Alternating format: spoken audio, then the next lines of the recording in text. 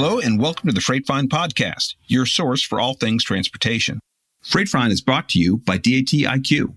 With the freight market changing daily, DAT IQ has the most accurate rate data and forecasting analytics that help businesses stop guessing and plan for the road ahead. Find out more at dat.com/IQ.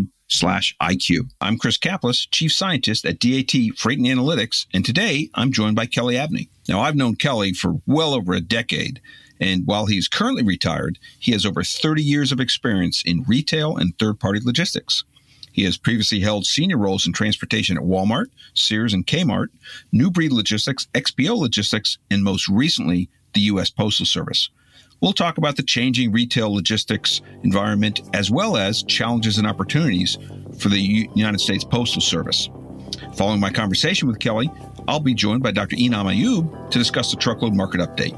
So let's get started.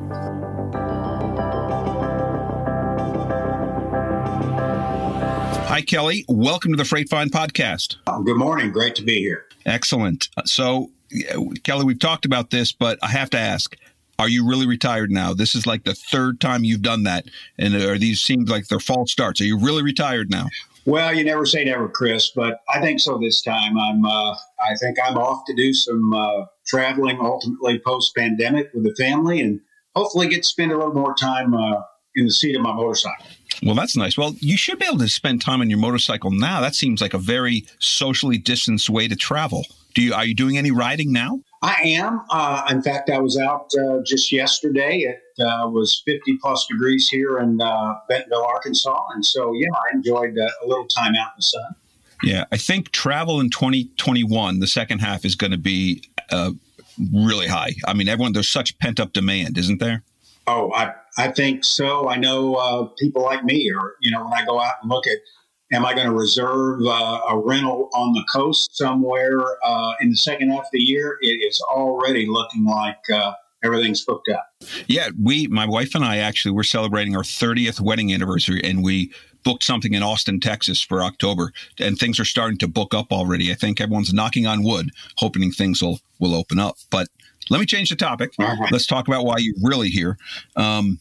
You spent the lion's share of your career in retail logistics at Walmart, a little bit at Sears, Kmart, a little bit of Payless Cashway. So let me ask a question about that, because you've seen it over a longer period of time. How do you see that retail logistics space changing over the last, say, 10, 20 years? Well, I think as I look back on my career, Chris, there's been a lot of new or continued adoption of technology, TMS. Particularly when I was at Walmart, they were an early adopter, and the utilization of software and its effectiveness and ability to run your business, so to speak, or help you run your business is really evolved over the last several decades. Yeah. Do you see that reducing the amount of people needed to run the operations, or is it allowing people just to do more proactive things? I think it helps balance out where you utilize your workforce more than it does eliminate the need for people, so to speak. That we can now allocate a number of hours in the day, so to speak, to a lot more important things like service and other things that heretofore are used in a lot more manual, big chief tablet kind of operation that no longer has to be done. Yeah, it seems like a lot of transportation departments are more like firemen. They're moving from crisis to crisis, but technology is enabling some people to step back and maybe think a little more strategically and avoid some of those fires. Yeah. So how do you think it'll continue to evolve post-pandemic? Do you think any big changes? Because there have been obviously a big shift to e-commerce, and that's changing the logistics. How do you think this will change going forward?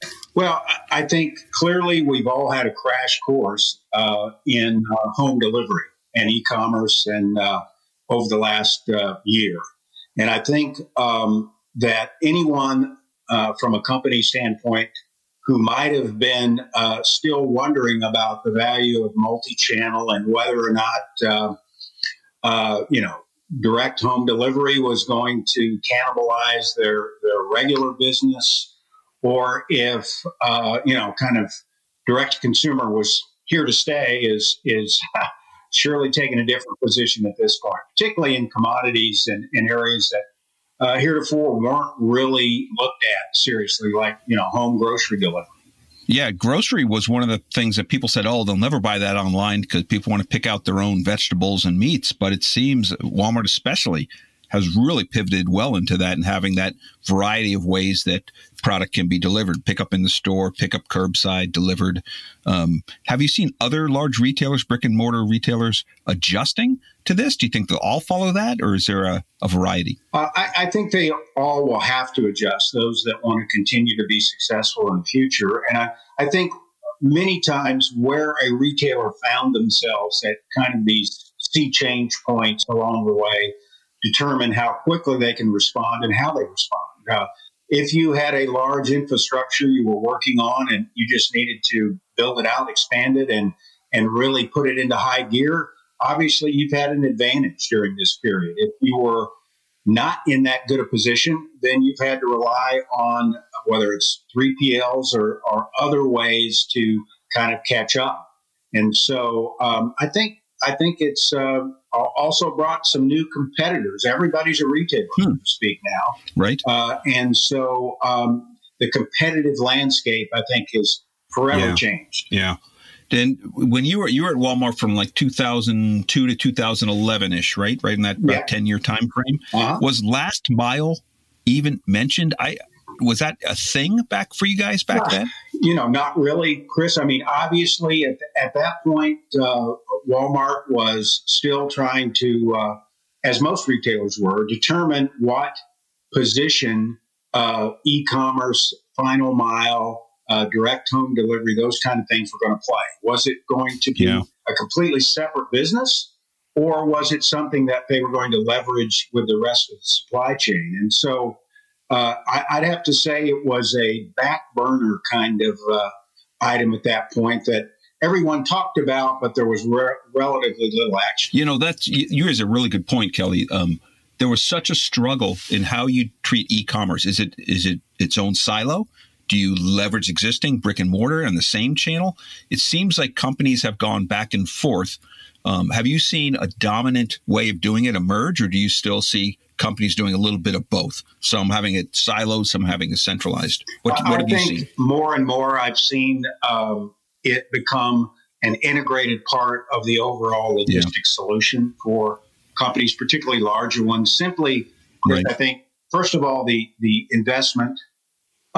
Secondly, the ability to use one pile of inventory, I think, over time, including that inventory that's in store locations for brick and mortar retailers, has become a clear advantage over trying to manage two large, complex businesses that, and I really think you miss out on a lot of the potential leverage that you have in a number of different ways if you look at it as two separate businesses. Yeah, but it's so complicated, isn't it? Because that inventory now, it's could be sold in so many different channels, and so you need a really sophisticated inventory management and tracking system even at the stores now, which is notoriously a hard thing to do.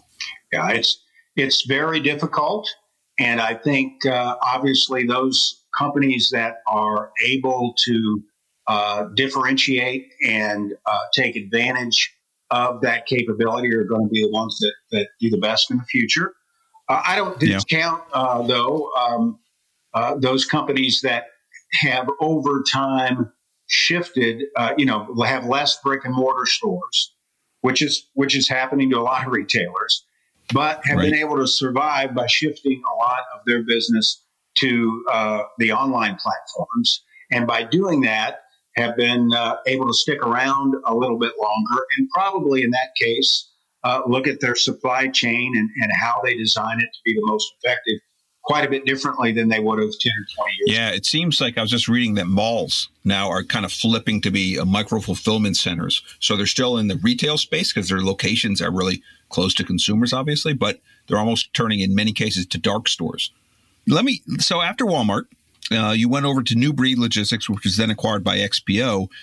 So how was that shift going from a shipper, a large retailer, to now to a 3PL, where you were now kind of on the you weren't the customer anymore? So how did that change? Well, I think the biggest differences are that, you have many diverse customers with many different business objectives across multiple industry verticals. So you look at your business instead of really, just kind of heavily focused on a specific type of model to many, many different models. And I would say that's number one. And then secondly, you're in a contractual, usually from a relative standpoint, short period of time. And so the decisions and the way that you look at the business, I think it really forces you to show up every day, trying with your A game, so to speak, to ensure that when the contract renewal is up, that they're not thinking of anyone else but you. Yeah.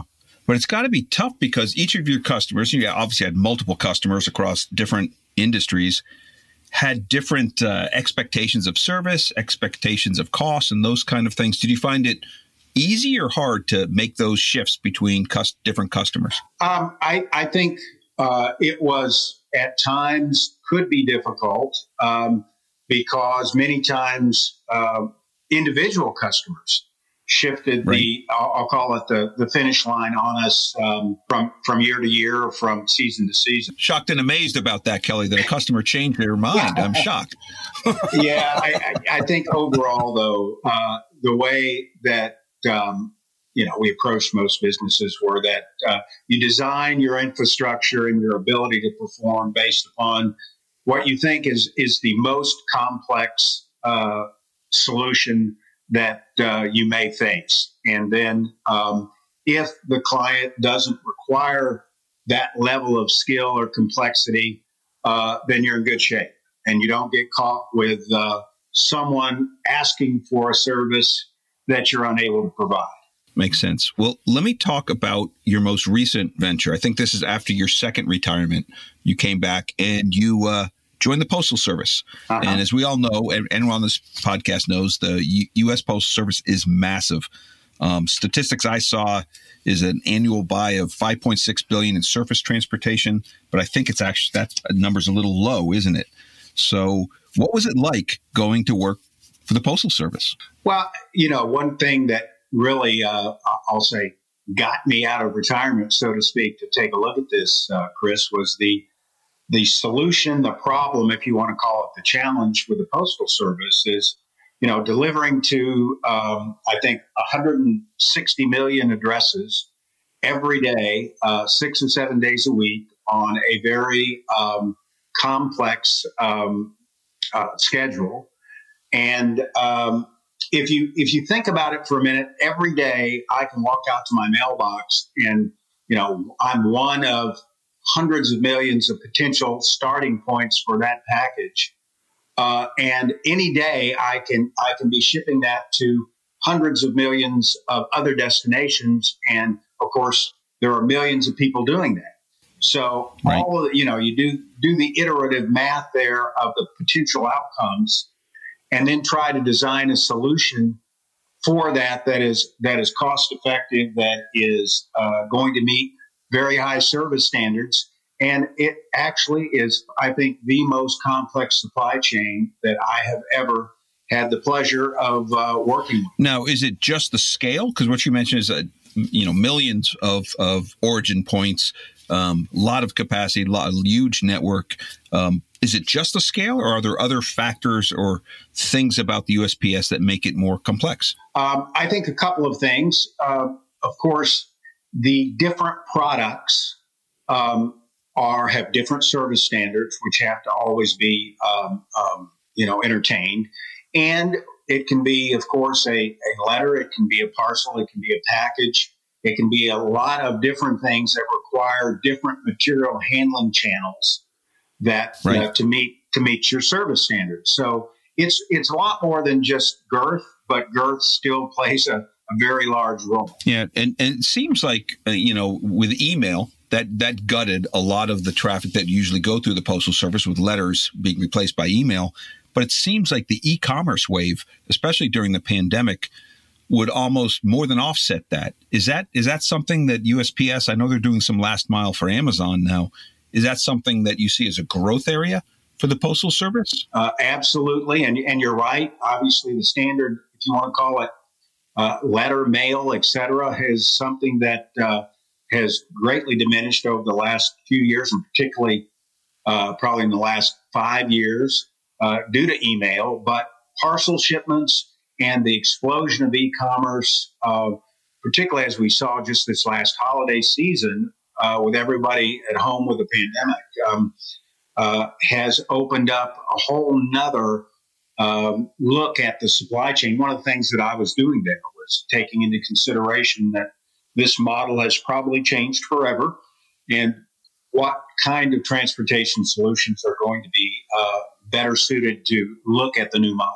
Yeah, because I would imagine the mix historically of letters versus packages was very heavy on letters, but now that's probably, I would assume, that's changing dramatically. So the processing centers, the sorting centers, the vehicles will all have to change slightly. Is that something you see as happening? Absolutely, and that affects, as you said, hundreds of different processing centers, a lot of staffing and manpower requirements, as well as that final mile activity. When a route carrier now has their vehicle, half full or 3/4 full or overly full of packages, it's a different delivery model than when they have baskets of just letters in their cars. Yeah, I grew up in the suburbs, right? And I still remember the little Jeep coming along with letters, and they never left their vehicle, right? They just open the mailbox, right, shove stuff in, and as opposed to UPS will always deliver. So is that a challenge? I've actually never seen a postal service, someone actually come and deliver a package to the door. Is that a normal process now? Well, it is done. It's obviously from an efficiency standpoint, the Postal Service would always prefer to be able to have a vehicle sized appropriately to make deliveries to a mailbox or to a parcel slot. But, you get into, and that's still probably the primary mode of operation, but particularly in cities and then now more and more into the urban areas, that isn't going to be probably what the predominant method of delivery is. And so they continue to look at how to better, I'll say, outfit that delivery fleet to both carry more and to be more efficient in the way that it's loaded and unloaded at destination. Sure. I mean, there's so many, as you think through, that has such a huge ripple effect on a system that was built to be optimally, very efficient for letters. And now it's having to make that change. So I'm sure you had your hands full, and you were there as a 6-month contract. Is that right? That's correct. Yeah, it was really to take a look at the kind of all this wave of change and determine what kind of things should we be looking at as we plan for that evolution going forward? And very, very interesting work, great group of people. It was really an enjoyable 6 months for me. So you were brought in by your former CEO from New Breed, Louis DeJoy, after he was appointed the Postmaster General in the summer of 2020. How was it working for someone first and for profit, and then working for it in a government function? Was it different? Did you see different management styles, different cultures? What was the changes? What were the differences? I think at its heart, Postmaster DeJoy is a very smart logistician that looked at this problem like I did, and I think our history in working together and ability to quickly communicate and talk about how do we want to look at the future of the post office from a supply chain standpoint is something that was, as it always has been. I'll put it that way. Now, clearly, when you are the CEO of a private company that you actually built yourself, you have the ability to make decisions and move at a speed that is quite different than when you are a public servant and working for the federal government. So I think, plus clearly, New Breed, I think at its peak was maybe just under $1 billion of in size, and the post office is many, many, many times larger than. Yeah, I would imagine that's something you just got to get used to, because you don't have the autonomy or the ability to just pivot on a dime, because there are many masters, right? The Congress is has a lot of there are a lot of restrictions placed on the Postal Service, whether they're political or union or otherwise. Did you find it a challenge having to navigate through those, or were you mainly involved at the strategic level where you did not have to get concerned with those aspects? I took the point of view that I was going to try to design and recommend a process that I thought was the best to make the Postal Service even more service sensitive, and yet meet its mandate to hopefully become more and more efficient and self-funding.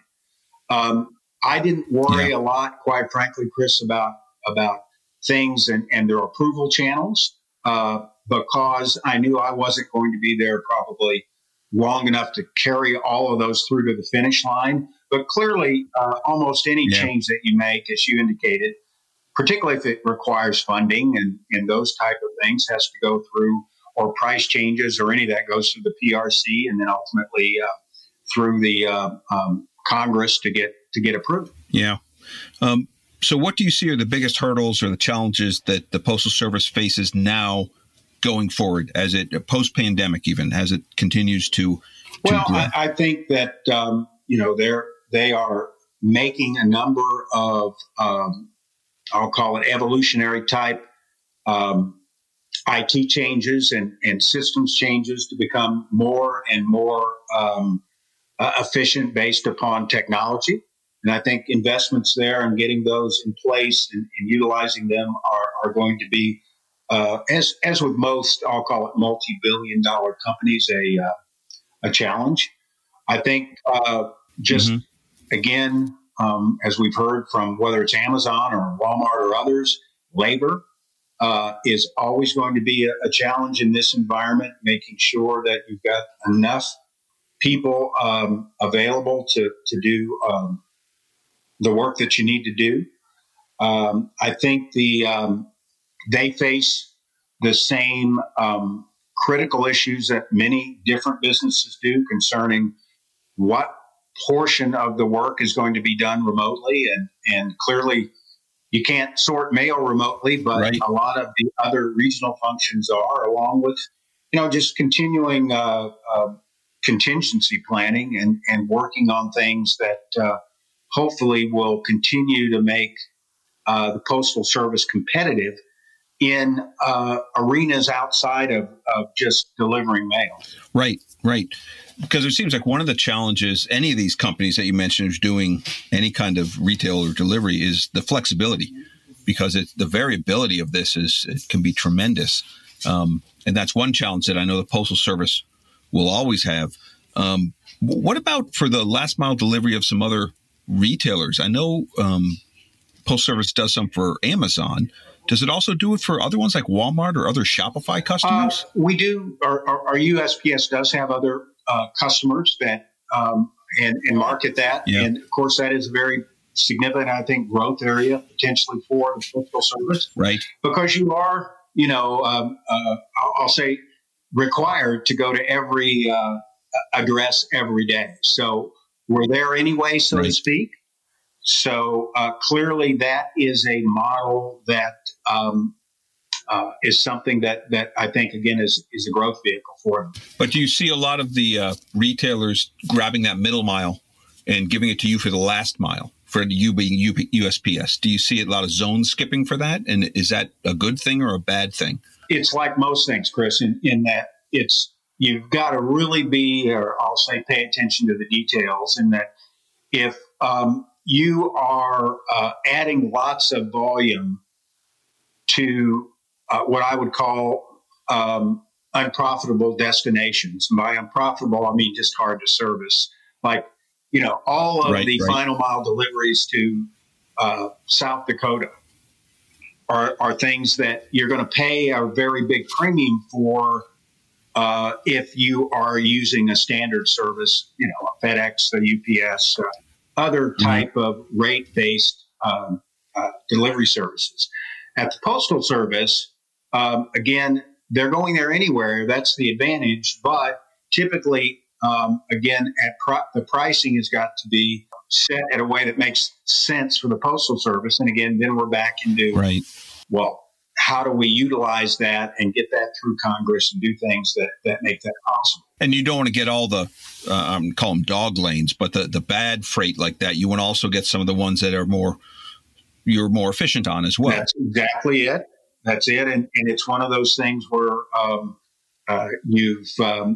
you hope that by being able to provide that very efficient final mile, that they're able to leverage that then and get the rest of that business as well. And when you blend it all together, you're competitive. Makes sense. So let's switch to the last topic, which is the pandemic. We have to talk about the pandemic. It's obviously had a big impact on all aspects of life, business, and the economy. What do you think are the most dramatic changes that you've seen in this industry during the pandemic? Well, I clearly the final mile activity and its explosion across multitudes of different commodities is something that, probably we all were strategically talking about for many years, but suddenly realized in a matter of months.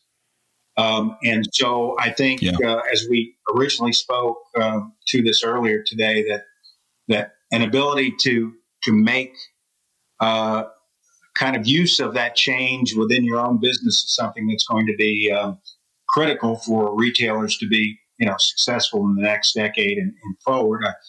I think labor shortages caused by the pandemic exacerbated the challenge that I know we felt at the Postal Service, but I know many other retailers and other businesses felt as well. So how does that play or bounce against particularly, automation or other kind of system-related enhancements that give you the opportunity to take some of that, demand for labor away in the future? And I think maybe one more thing I would say is that if you look at, one of the things that I know we worked on, if I go back all the way to my Walmart years, was contingency and emergency planning.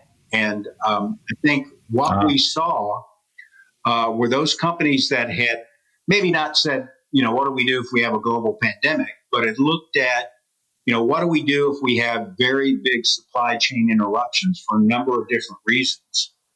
How would we respond to that? Got to put those practices into play. And those that were caught flat-footed found themselves at a severe disadvantage. And of course, many small businesses, that probably cost them their livelihood, so to speak. So, a lot of change. No, that's interesting. No, I was talking to one trucking company, and they, in the fall of 2019, they went through an active shooter drill because they said, okay, let's go through this and see if some disaster happened. And they picked that one just, as one they were going to work through. And they worked through it and everything. But then, of course, the pandemic hit, and they found that they were better prepared to handle that crisis because they had already worked through the mechanics of handling a crisis. So it isn't that you have to plan and be ready for each individual event that might happen, but just the exercise of it, like you were saying, it's like working that muscle and being able to be agile, flexible, have the communication. So it seems like practicing some kind of contingency pays benefits no matter what the contingency is. Yeah, I think that's absolutely true. And it is something that I know in a couple of my stops along the way, I, as the guy who had to do a lot of practicing, I always, sit back and say, wow, boy, this isn't the thing that I enjoy doing the most, but boy, when you need it, you're glad you did. Right. Yeah. So what about silver linings? Do you see any silver linings or personal lessons that you learned from the pandemic that you think will continue and translate into post-pandemic times? One of the things, or a couple of things that I believe, Chris, that were reinforced for me were, first of all, I think the need to continuously innovate and to look at how do I do things better? Because a lot of different, I'll call them opportunities, occurred with the pandemic. And if you had a company culture that was used to, kind of stretching the envelope, always looking for a better way, new ideas, new technology, I think you were better prepared. And then finally, the continued value of what I would call leadership in a crisis. Companies that had strong core values and leadership, particularly in the executive levels, were much better, I think, served as all of this unfolded around us, and were better able to keep the troops all pointed in the kind of the same direction as it seemed like sometimes the world was rolling up around us. Yeah. I've talked to more executives, and they said, decisions were made so much faster. You didn't have the luxury of sending something out and getting everyone approval. Decisions were made in the meetings.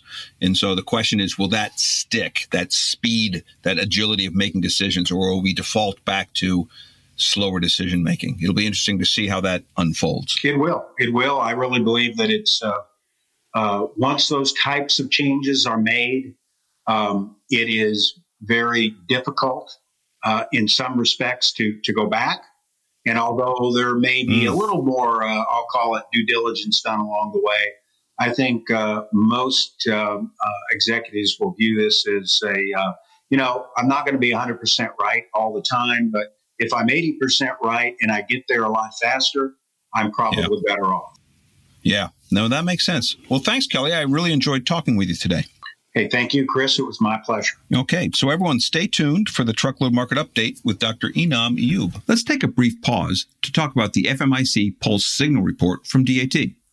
Formerly part of Chainalytics, the Freight Market Intelligence Consortium, or FMIC, is now part of DAT Freight and Analytics. FMIC Pulse members receive monthly reports based on their subscription, which includes DAT IQ's proprietary forecasting approach to predicting the future of North American truckload markets. Are rates dropping? Is the market getting tighter? How should I approach next year's transportation budget?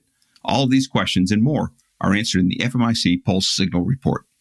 Visit DAT.com/Pulse Signal and fill out the form for a free limited view of the report.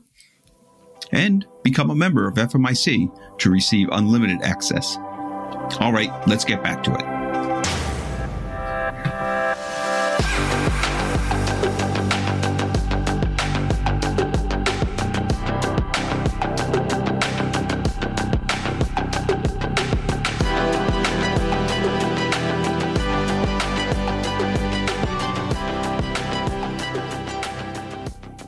Welcome to the Over-the-Road Truckload Market Update for January 28th, 2021.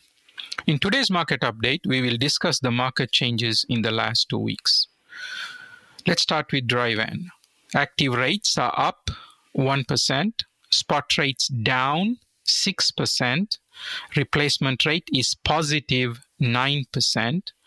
This means that the new contract rates are about 9% above the rates being replaced.